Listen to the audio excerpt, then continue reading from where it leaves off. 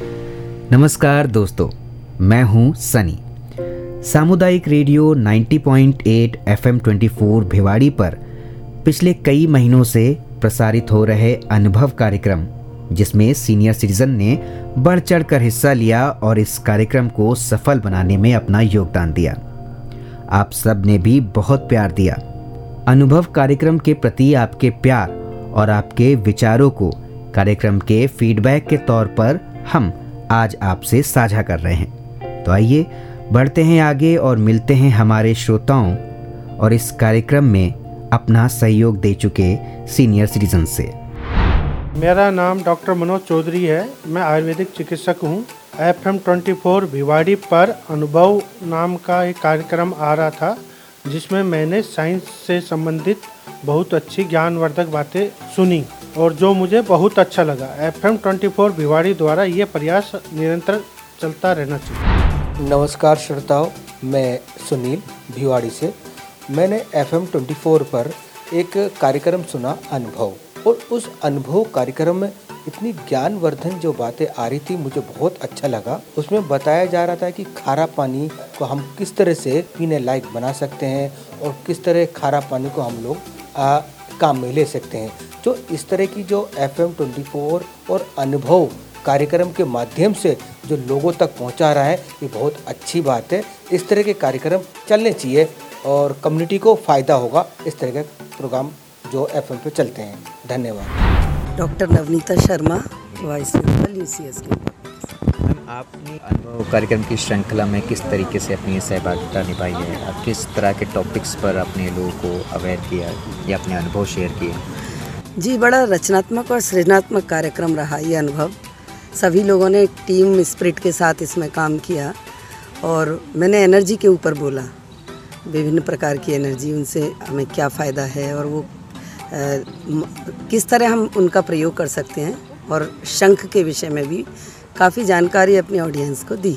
देखिए, हर सिक्के के दो पहलू होते हैं, तो अगर इनका धार्मिक का आधार है तो कहीं ना कहीं इनका वैज्ञानिक आधार भी है। जैसे शंख बजाने से एक तो हार्ट की योगा होता है बहुत बढ़िया, और स्पिरिचुअल तो है ही, खैर आध्यात्मिक वातावरण तो शंख के द्वारा बनता है, इसमें कोई संदेह नहीं।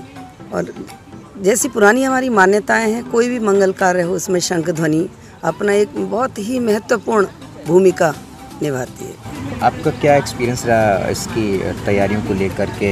जी, इसका अनुभव बहुत ही अनोखा रहा हमारे लिए, और क्योंकि बहुत सारे विषयों पर वार्ताएं हुई और जो भी हमें विषय मिले हमने काफ़ी मेहनत की उन पर, और एक दूसरे से ज्ञान अर्जित भी किया।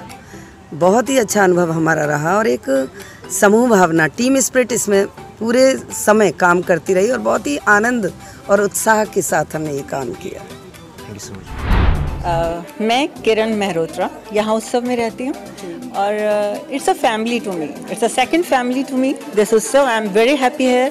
और जब आपका ये प्रोग्राम के बारे में मैंने सुना अनुभव, तो मुझे बहुत अच्छा लगा, और उम्मीद करते हैं कि ये प्रोग्राम बहुत ही अच्छा जाएगा, आगे बहुत सफलता मिलेगी, और मैं इसका हिस्सा बनना चाहूँगी। नए नए एक्सपीरियंस, और मैं खुद भी रेडियो आर्टिस्ट रह चुकी हूँ, तो नेचुरली मैं बहुत इंटरेस्टेड हूँ, और चित्रा विल हेल्प मी ज़रूर, और हम चाहेंगे कि आप हमारे साथ भी एसोसिएट कीजिए। बिल्कुल मैं करूँगी, I will be very regular. मैं बहुत खुश हूँ, और आपको बहुत सारी शुभकामनाएं देती हूँ। ये ज़रूर बहुत सफल हो, and yes, I am with you. Thank you. I am Sushma Chakravarti and I have hosted 27 programmes of Anubhav. मेरे लिए ये बहुत ही यूनिक एक्सपीरियंस था, और मैंने पहले कभी नहीं किया था, लेकिन जब भी शुरू किया तब बहुत मज़ा आया, और लोगों ने इतना अच्छा रिस्पांस दिया, और हर एक का पॉइंट ऑफ व्यू अलग था, और पता ही नहीं चला कि साइंस अपनी ज़िंदगी में इस तरह से घुल मिल गया है। बहुत मज़ा आया। Thank you. वाकई में अनुभव कार्यक्रम के प्रति आपके स्नेह और पॉजिटिव फीडबैक के बाद इस प्रोग्राम से जुड़े एक एक मेंबर के चेहरे पर जो खुशी छाई होगी ना, उसका कोई जवाब नहीं होगा। इस प्रशंसा के बाद अनुभव कार्यक्रम से जुड़े हर मेंबर आज अपने आप में एक गर्व महसूस कर रहा होगा। अब इतनी मेहनत के बाद अगर पॉजिटिव फीडबैक मिले तो हर किसी को अच्छा लगता है। वैसे हम आपसे मिलते रहेंगे और अनुभव कार्यक्रम से जुड़े आपके फीडबैक आपके साथ साझा करते रहेंगे। फिलहाल अभी के लिए चलता हूँ। आप सभी अपना ध्यान रखें और सुनते रहें सामुदायिक रेडियो 90.8 FM 24 भिवाड़ी पर अनुभव कार्यक्रम।